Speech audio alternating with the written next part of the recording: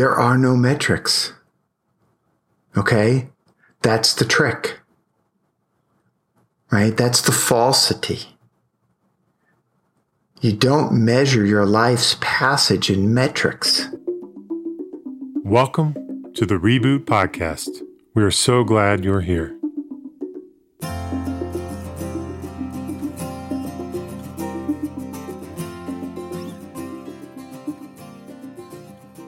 It's hard to believe, but we are approaching our 90th episode as we enter our 5th year here at Reboot.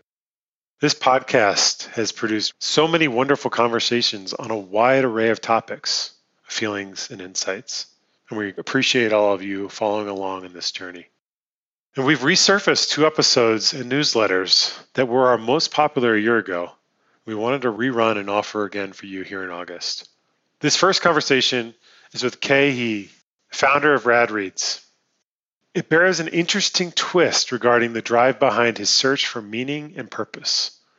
We hope you will enjoy this one again and perhaps garner new insights and perspectives on the second listen. Welcome again to the Reboot Podcast. I am Dan Putt. I have blood test results going back almost 10 years.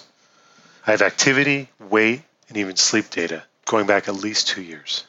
I've even tracked my workout routines, including the weights lifted, for the last 4 years. I will even admit to tracking my meditation minutes on my iPhone. Yes, I even track my meditation. So what is all of this for? Is it just because I like data? Well, I do actually like data, but what I'm learning about what's really driving this is fear. I am afraid of dying an unlived life. I saw my mom die young. She saw her mom and 2 siblings die young. And what I tell myself and others is that this health data is really my pursuit of an optimal life and my optimal health. And that is partially true. But what's really driving it is an attempt to control and prevent an unpreventable outcome, death. But here's what I'm learning. I can't optimize my way out of the fear, nor frankly, can I optimize and measure my way out of dying. And even worse, my attempt to optimize and measure this all away, the fear, the fixation on the prevention, actually means I miss the very happiness, fullness, aliveness the metrics are meant to deliver. In an effort to not die, I prevent myself from fully living. When I heard our guest today, Kay, I immediately connected with his story and his own pursuit of optimization. A former successful investment banker turned entrepreneur, Kay is finally facing head-on his fear of living a life without impact, one that he continually tries to control and prevent through optimization and measure. Jerry and Kay explore the powerful question in this discussion. What if the drive to engineer a perfect life through hacks and measurements actually produces the opposite result, causing you to miss out on the meaning and beauty of what's here? Enjoy.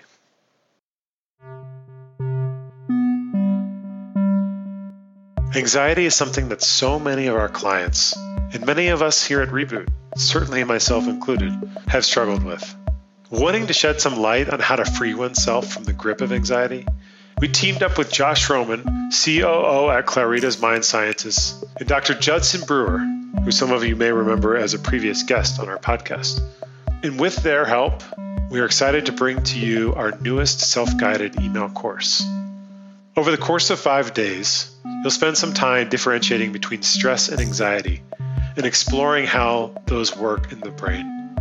You'll focus on the root causes of your anxiety and equip yourself to better understand how and when it shows up for you and what to do about it. We hope you'll join us for this rich learning experience so you can begin to shift out of it more easily, quickly, and harmoniously. To learn more and to sign up, head to reboot.io/anxiety. Hey, Kay, how are you? It's really good to meet you finally after following each other on Twitter for such a long time and really getting to know each other. But it's great to see you. Great to meet you as well. And I'm honored and a little bit nervous. Oh, well, the honored, you don't have to worry so much about. And the nervousness, everybody gets a little nervous. So that's okay. So before we get started, why don't you just take a minute and introduce yourself? Great. My name is Kei He. I'm in Dumbo, Brooklyn right now. I grew up in New York City, and right now I'm an entrepreneur, and I'm the creator of Rad Reads. And Rad Reads started as a passion project and an email newsletter. And it's kind of grown into a community, a global community of people who are, the way I describe it, kind of unclenching their hearts and expanding their minds. And so it was really, and really inspired by a lot of your work of that radical self-inquiry. And it wasn't created by design per se, but I just started putting it out there. I had been in finance for 14 years and investing in hedge funds, doing some of the similar work you were doing with Flatiron, and I had a great career, and things were going well. I was promoted at a very young age to managing director, but I was comfortably numb. I wasn't unhappy, but I wasn't happy. I was just kind of meh. And took me a little while, 3 or 4 years, to gather the courage to leave. And so I left in 2015. Took some time to travel with my wife. I had a 1-year-old daughter.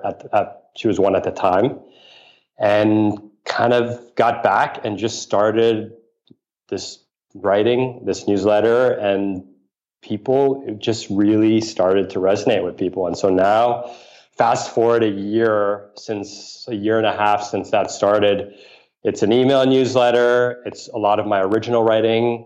I'm the first entrepreneur in residence at Quartz, where I write about productivity, work, the nature of work on some special projects.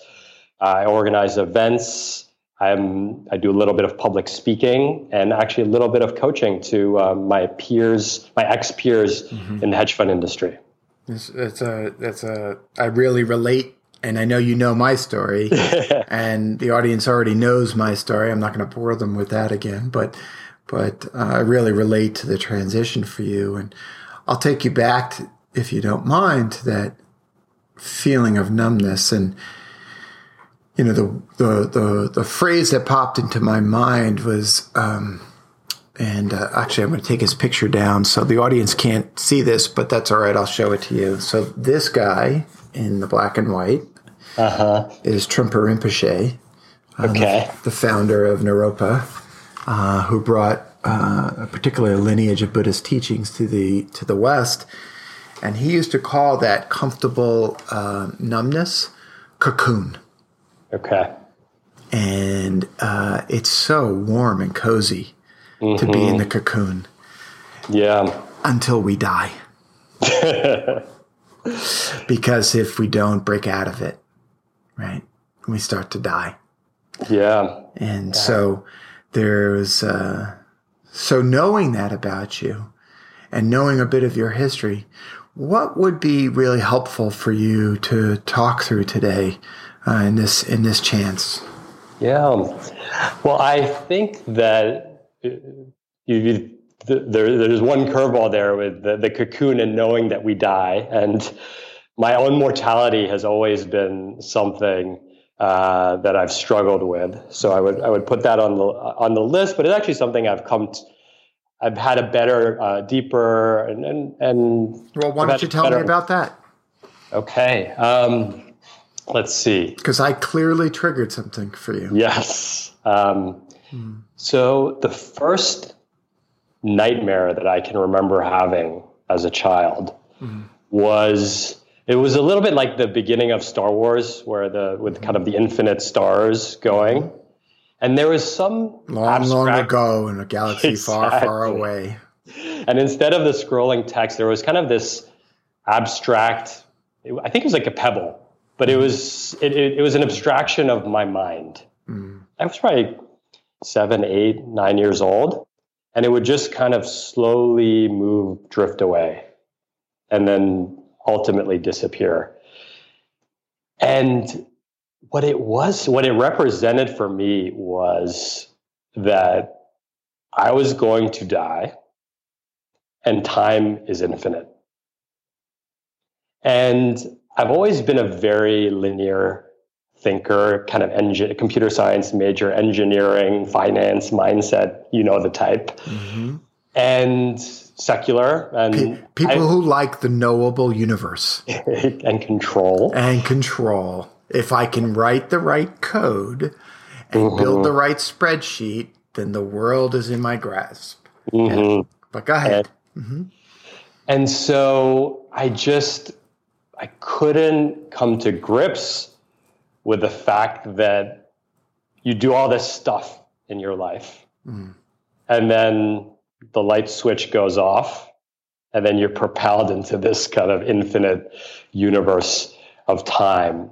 And that was a long time ago. And I never really, like I said, I was around 7-10 years old. I never really verbalized that with anyone. And my 20s and probably part of my 30s were very much the life hacker mindset. I gave a TED talk about this, burpees and like speed reading and audiobooks at 2.5 speed, and there's just never enough time. Oh, you must be a huge fan of Tim Ferriss. Yes, yeah. And so I was just always sprinting, and there's this quote, I think it's by Dan Harris, and he said, "With one foot in the future and one foot in the past, you're pissing on the present." Amen, brother. Mm-hmm. And I was pissing on a long portion of my adulthood, searching for that next thing, on and on and on, and that dream nightmare kept coming back. And it wasn't actually until I started working with my coach. You're my second coach, because you're meeting for the first time. But my first coach, my IRL coach, and I walked into her office for our first session, and I was just agitated and talking really quickly and talking about all these hacks. And she said, talking at 2.5 times speed. Yes, my heart rate is elevating just sharing that with you. Good. And she said, "Why are you in such a rush?" And I said, "Well, we're all going to die someday, so we better get cranking." And there's a whole that really, she's like, "Okay, I know," kind of how you just picked up on it. She picked up on it, and she said, "Okay, this is I know where to begin with this guy."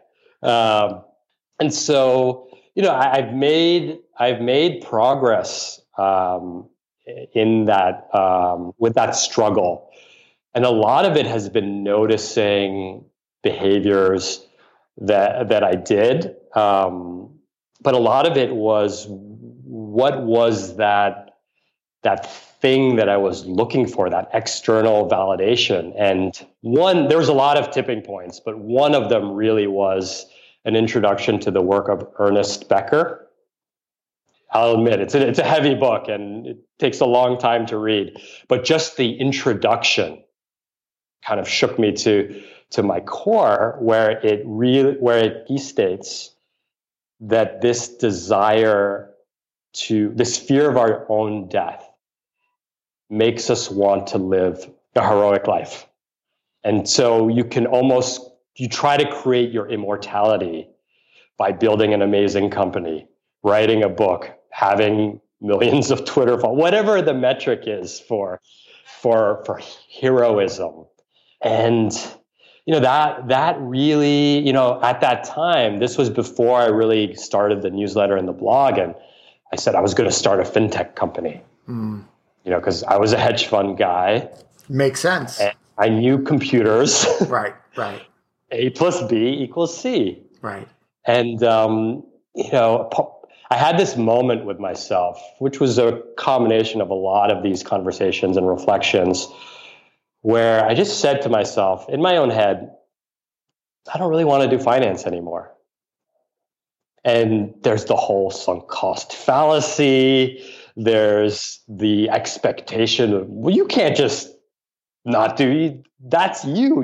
You're good at it. So was that your cocoon? My cocoon was, I guess it was twofold. It was the comfort of financial stability and never having to really worry about money. And I'm touching wood right now. Well, now as an entrepreneur, I think about money a lot, but never really having to think about money because I had a high paying job. But the second was external validation. It's like I felt good about my LinkedIn profile. You felt good about your LinkedIn profile. Yes. So what was the problem? You had a great LinkedIn profile. Everything was good, right? Yeah. I was, let's see, an inability to be present. Mm. You were pissing on the present. I was pissing on the present at the moment when I had the most precious gift of the presents, a child. Mm. What's her name? Her name's Soraya. Mm-hmm. What's your wife's name? Lisa. Mm-hmm. And so just side tangent on my wife, who's just an amazing supporter of everything and just an amazing partner. She listens to so many of your podcasts during our long car. We drive to Pittsburgh a lot to visit family. And so can I put on Jerry? It's not always yes, but she's heard a lot of podcasts by osmosis, I guess. But she too is a big fan. So yes, what was missing was your question. Pissing on the present and not having real meaning in what I was doing. There was a lot of, as an investor, just moving money from column A to column B, and people get wealthier, institutions make a financial return. But there wasn't, I guess it comes back to the tombstone test, right? I guess I keep bringing it back to the same thing. Well, you keep bringing it back to death. Yeah, it's like on my tombstone, did I want to be remembered for having generated, LIBOR plus 700 basis points for X investors over my lifetime? Mm-hmm. Mm-hmm. And what was the answer? The answer, there was more to it as well, in the sense that I'm gonna replay a lot of the concepts that I've learned from you. Was wearing the mask, mm-hmm. The mask of, there was the male kind of patriarchal mask that. Mm-hmm. Where you always have the right answer, you know everything, you can control your emotion. Showing emotion is weakness. Mm. There was that element, but I also there wasn't a lot of love and care in the industry. It's not that people were mean to each other, but they're just. I really wanted to be in a place where there was genuine care between different business units and colleagues, and I say love, and I don't say it mm-hmm.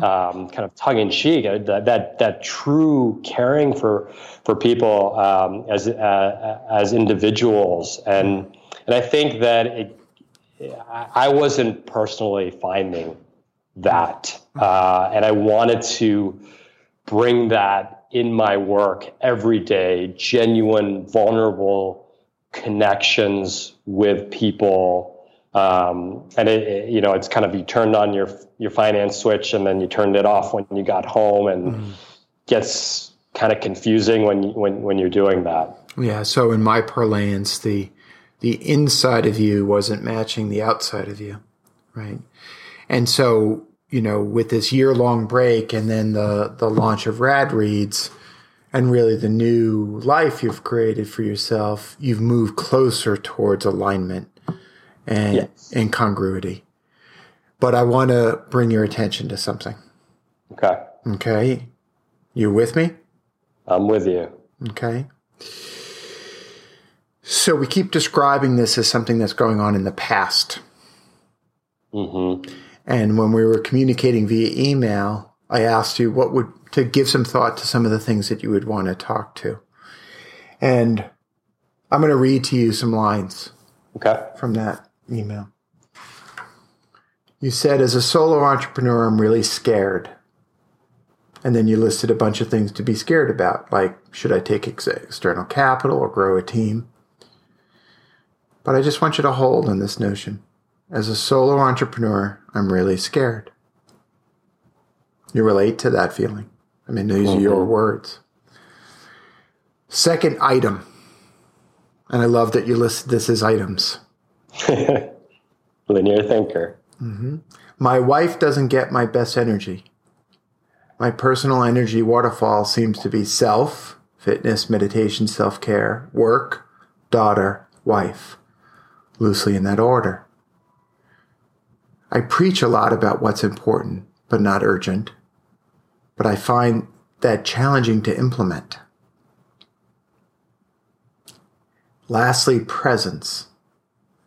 Despite a healthy meditation and reflective practice, I'm still always thinking about ideas and people in my network, ways to improve. So, hearing your words read back to you, thinking about that somewhat speeded up, breathless description, what occurs to you?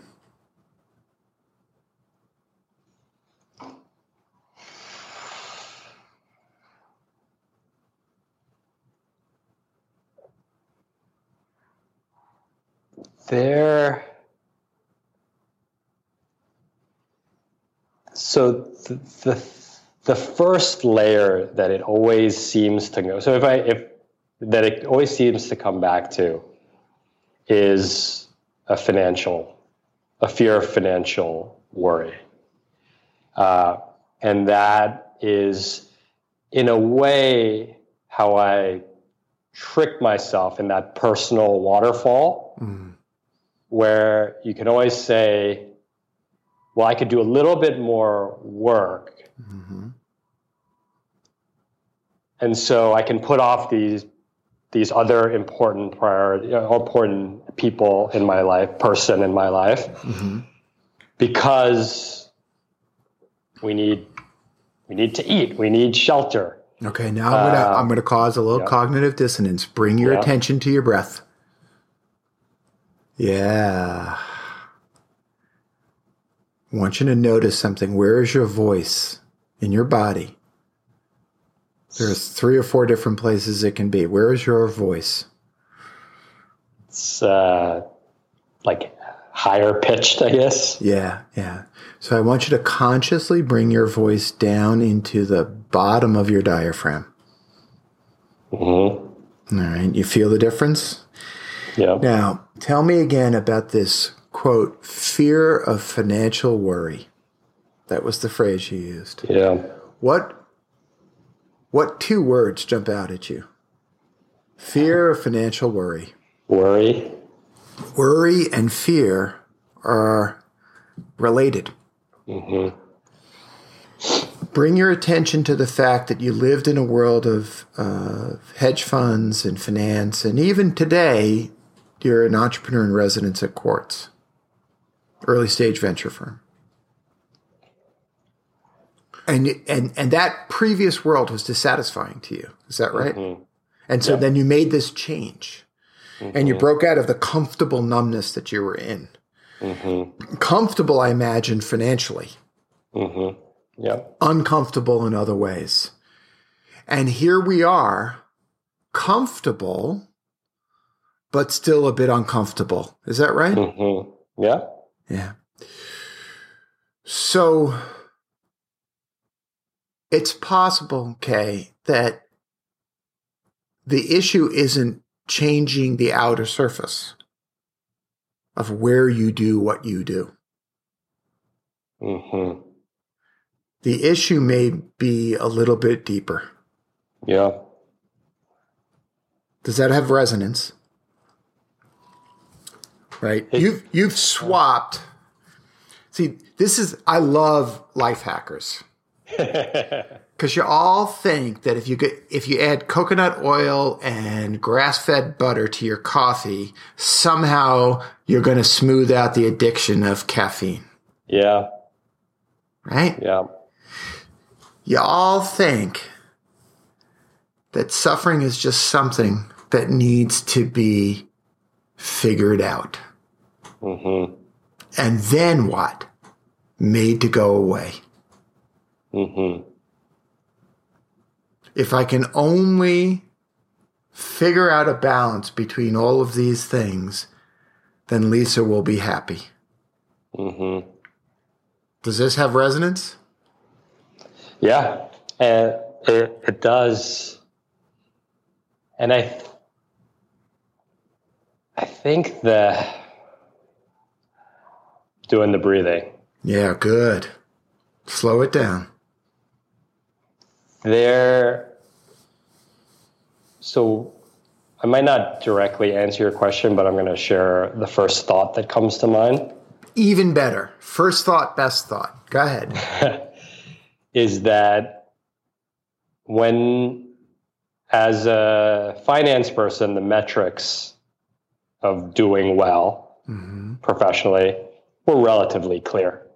Promotions and bonuses and all that stuff. As a solo entrepreneur, especially with not a clearly defined product or business that's kind of figuring it out as I go along, the metrics, I don't even know what they are. And so I see, if I play back my inner monologue where I'm not being the present husband that I want to be, is that I'm trying to A, figure out what the metric is, right, and then B, get it. Right. And so what's the true answer? Not what's the correct answer. What's the true answer? Doesn't fucking matter. There are no metrics. Okay? That's the trick. Right? That's the falsity. You don't measure your life's passage in metrics. Yeah. Right? I haven't ever done this before, but I'm going to ask you to read something, and I'm going to pass it to you now. It's a Word document. Got it. And what I'd like you to do is read that slowly from that belly in your stomach place, from that voice in your belly place. Okay. The whole thing. The whole thing. Okay.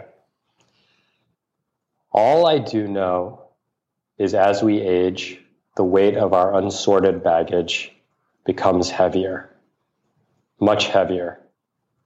With each passing year, the price of our refusal to do that sorting rises higher and higher. Maybe I'd cut myself loose one too many times, depended on my unfailing magic act once too often, drifted that little bit too far from the smoke and mirrors holding me together. Or I just got old enough to know better. Whatever the reason, I'd found myself once again stranded in the middle of nowhere. But this time, the euphoria and delusions that kept me oiled and running had ground to a halt. Long ago, the defenses I built to withstand the stress of my childhood, to save what I had of myself, outlived their usefulness. and have become an abuser of their once life-saving powers. I relied on them to wrongly isolate myself, seal my alienation, cut me off from life, control others, and contain my emotions to a damaging degree. Now the bill collector is knocking, and his payment will be in tears. In all psychological wars, it's never over. There's just this day, this time, and a hesitant belief in your own ability to change. Bruce Springsteen, Born to Run. How do you feel reading that?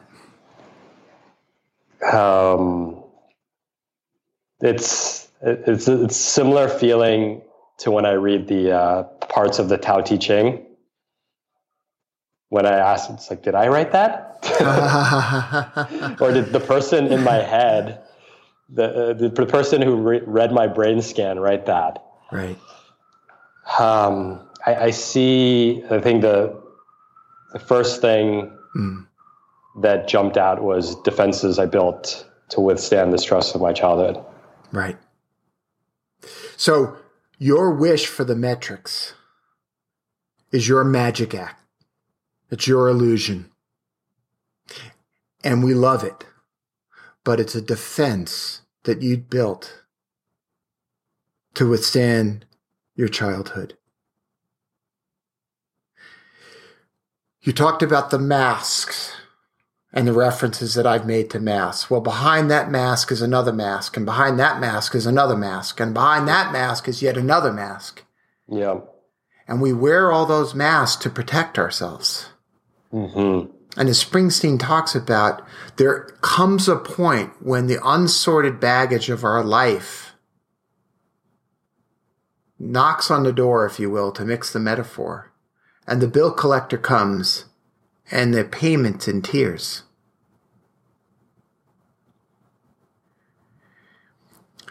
The clue isn't, or the answer doesn't lie in figuring out what the metric is in order for you to be present for your wife or present for your life, to stop pissing on the now. The clue is to understand what it is that you're so damned afraid of. Mm-hmm. What are you afraid of, Kay?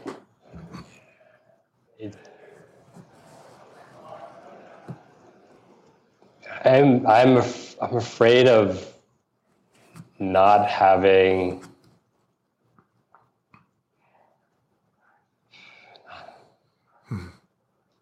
done something that mattered. Mm. You're afraid of dying an unlived life.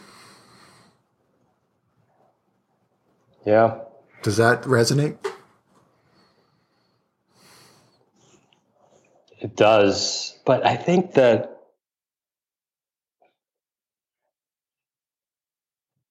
I don't even know what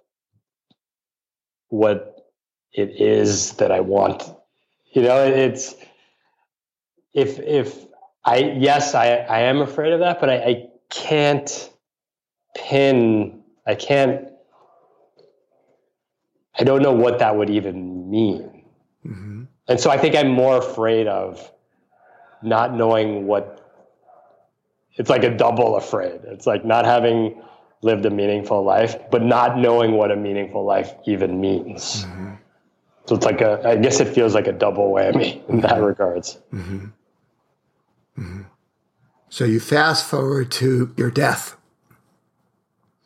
And that little boy who had that dream, seeing his essence, his consciousness perhaps, in this endless, timeless horizon, and realizing that at some point this current incarnation will no longer exist. And the fear is that at that moment in time, the meaningful life will not have been lived. Compounding that fear is the current crazy-making sensation that you don't even know what it is that you're not living. Mm-hmm. Yes. Right? What are you not experiencing while you're so worried about not knowing what a meaningful life is. Your life, as it is, right now.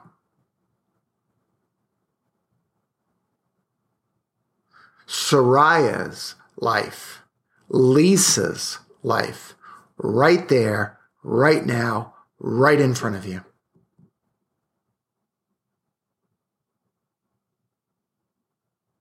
There is no outside. There is no place other than this place right now. See, I love Dan Harris's 10% Happier book. Dan Harris is a great friend. The challenge with that quote, the other half of that quote, is that there is no past and there is no future. There is only the present. And so when all you are doing is fixated on what will happen, and hopefully at the end of the future, it'll have been meaningful, you'll have missed, right? In the pursuit of the metrics, you'll have missed the happiness that the metrics are designed to deliver. You kind of corner yourself. And I feel that. All in the bid to be afraid. And you thought for sure it had to do with working in the hedge fund industry. But here you are. You've got financial security and you've created a great job for yourself. And yet the gnawing sense that it's not perfect is still there.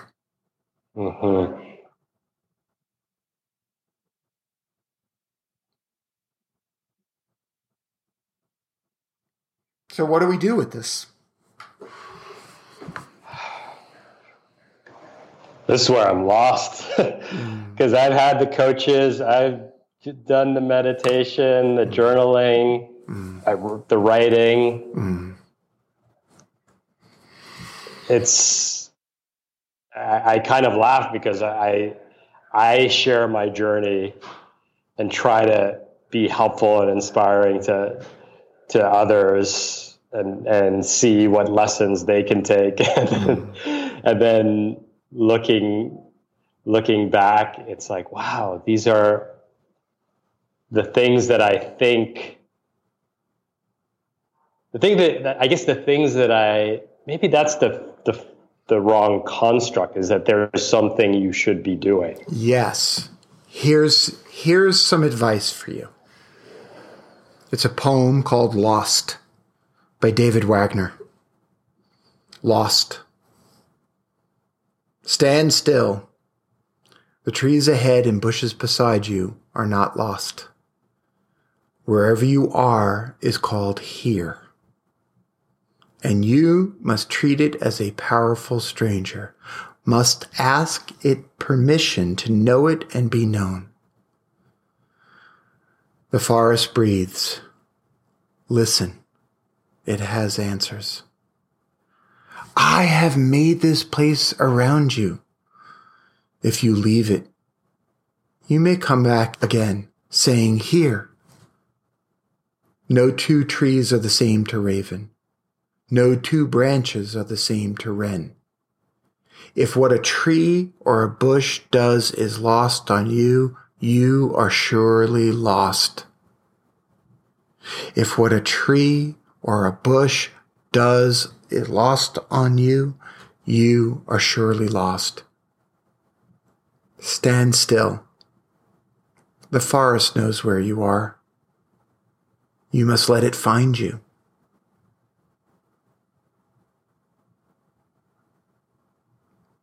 The answer is to stand still.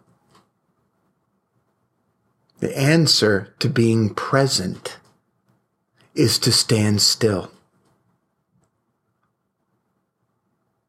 and listen and breathe and catch Soraya in a smile. Catch the little tear glistening in Lisa's eye. Catch the smell of Soraya when you've just given her a fresh bath. Or when she snuggles next to you and says, Daddy, read me a book. Tell me about the metrics then. Tell me about the hacks then. Doesn't matter. Doesn't matter. There is no perfect place out there to get to. There is only here.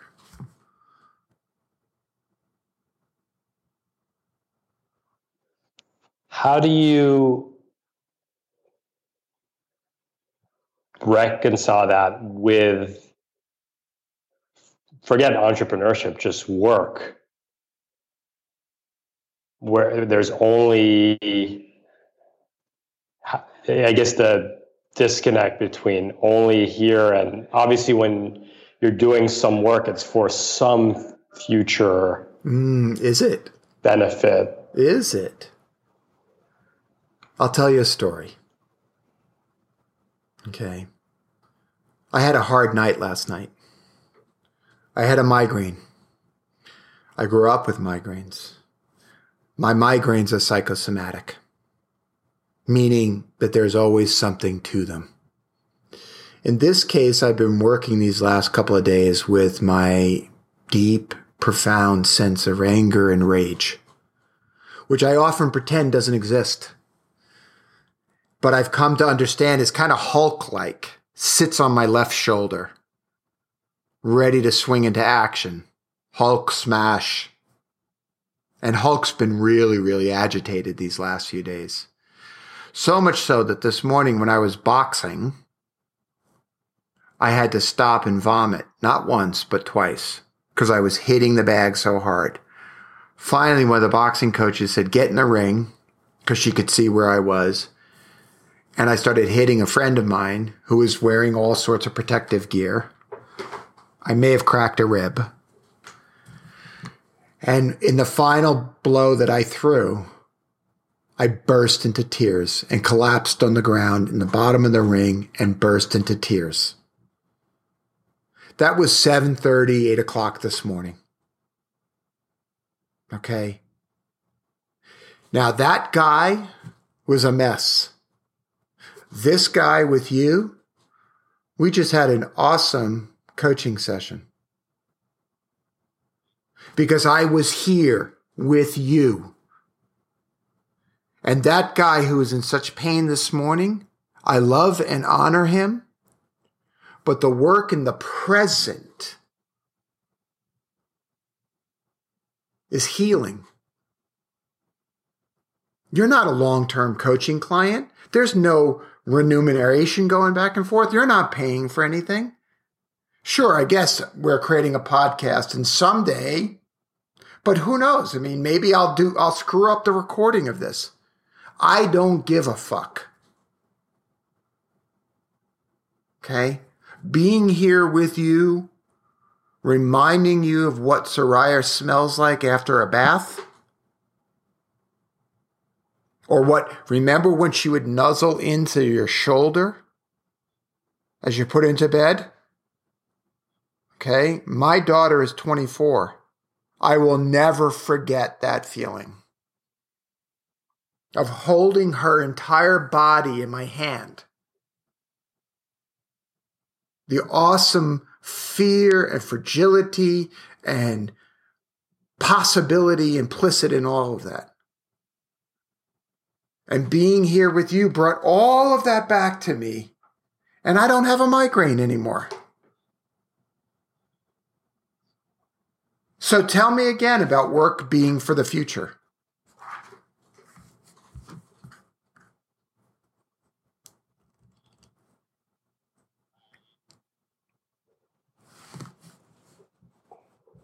I think the biggest change that I've seen in my work from the hedge fund to Rad Reads is when I write, the pieces come out of me. Yes. The writing comes out of me. Yes. When I host events, it's just friends. Yes. They're full of love. And I feel that 80% of the time. Right.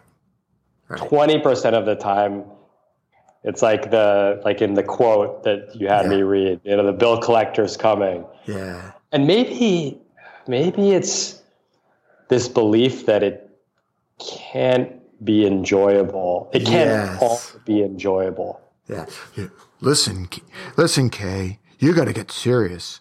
You got to get down to work. What's the matter with you? Work is a 4-letter word. You can't actually enjoy every single moment unless you're building towards something other than the moment that you're in. Okay? So it's not just fear, but there's that voice. And you're breathing shallowly. You know that voice, don't you? Mm-hmm. Listen. And it comes back to the meaning. It's like... Yes. Oh, so we substitute. Oh, this is brilliant. This is a great jujitsu move. We substitute the pursuit of money for the pursuit of meaning. Mm-hmm. So money no longer becomes a defense against annihilation. Meaning becomes a defense against annihilation. You nailed it. I mean, that is, and you feel almost back at square one. Well, that guy that I quoted before, Trungpa Rinpoche, coined the term spiritual materialism. Spiritual materialism. I'm going to go through life collecting all sorts of namaste-like moments. Because not me. I don't go through life collecting Mercedes-Benz or Rolex watches. Right?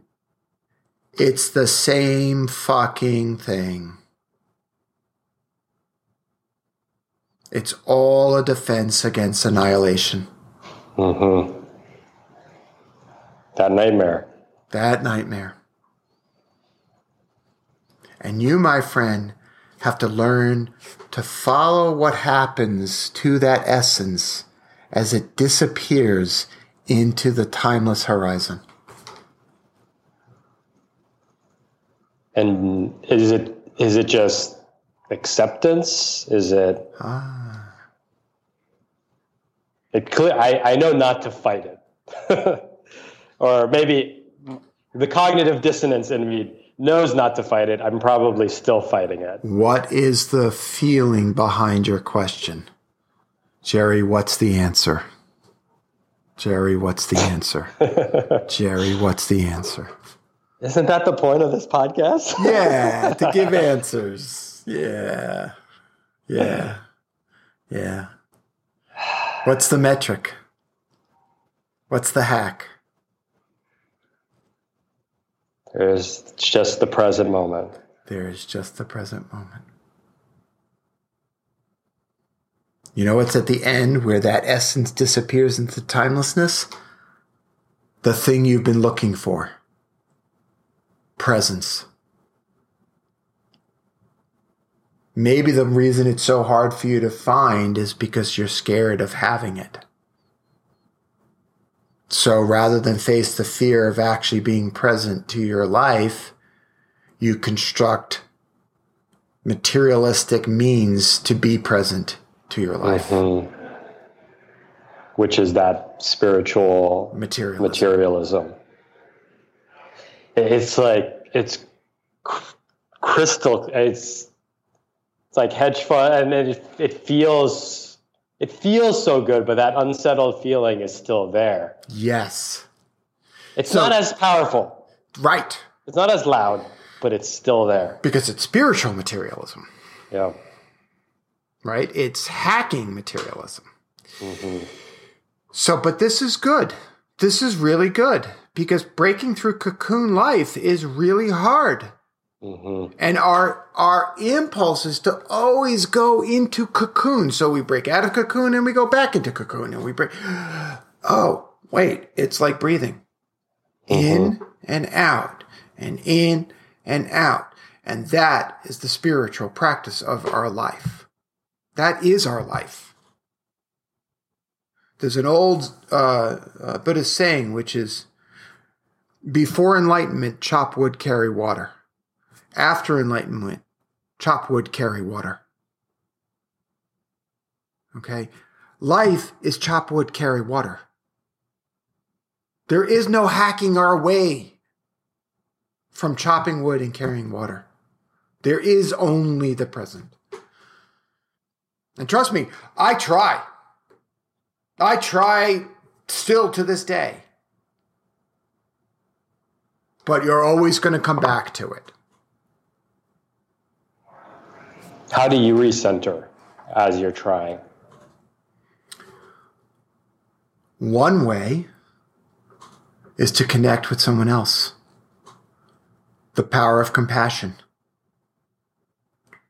I don't do what I do for some distant future. I do what I do for the moment in which I see a young man whom I admire from afar, who nervously looks to me for guidance, and I feel a connection across Skype to this young guy in Brooklyn. That's what I do to center myself. Mm-hmm. And it comes full circle because it's the work. It's the work. Yes, with a capital W. It's the work of our lives. It's a sacred, sacred act.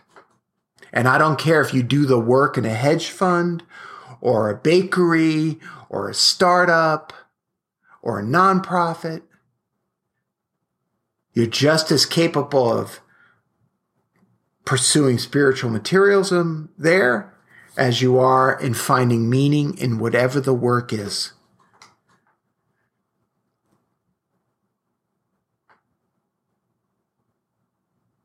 Was that helpful?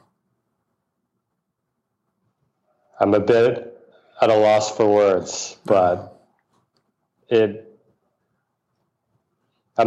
processing. It's like the hacker in me is processing. It's like, but if X, then Y, but no, not Y. Like back to W. Beautiful. Beautiful. So a word of advice on that: keep noticing the hacker mindset kicking in.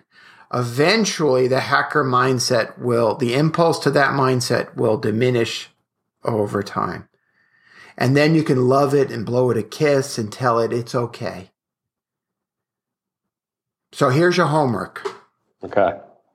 I want you to read to your daughter tonight. Mm-hmm. And I don't want you to read something that's going to improve her language skills or any such fucking nonsense. I want you to make her laugh. How old is she now? 3? 4? 3. Yeah. What's her favorite book? Right now, it's Nanette's Baguette. Nice. I want you to snuggle with her. I want you to read that book. And then I want you to sit with Lisa and take a breath. Do you think you can do that?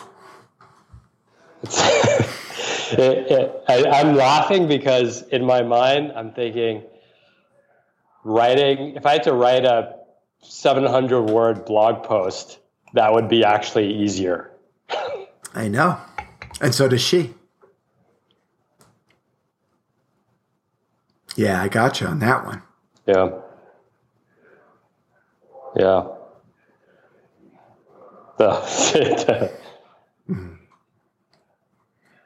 I want to thank you for inviting me into your heart. Thank you, Jerry. This is I'm a bit at a loss for words, but the feeling is mutual. The amount of respect that I have for your work, and really, it's even before we met, it has meaningfully changed my life. So thank you for that, and know that your work, forget the quotes, forget the capitalization, just the work, is really something special that impacts people. Thank you for sharing that. I will take that compliment in and take that gratitude in, and it does help me. So thank you.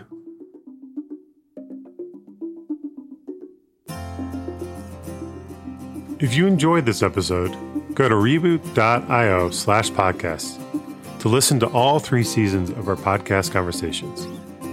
And leave us a review on iTunes. That's the best way for other people to find and enjoy the show, just as you have done. And don't forget to join our mailing list at reboot.io/signup so you never miss an episode. Thank you for listening. How long till my soul gets it right? Will any human being ever reach that kind of light? I call on the resting soul of Galileo, king of night vision, king of insights.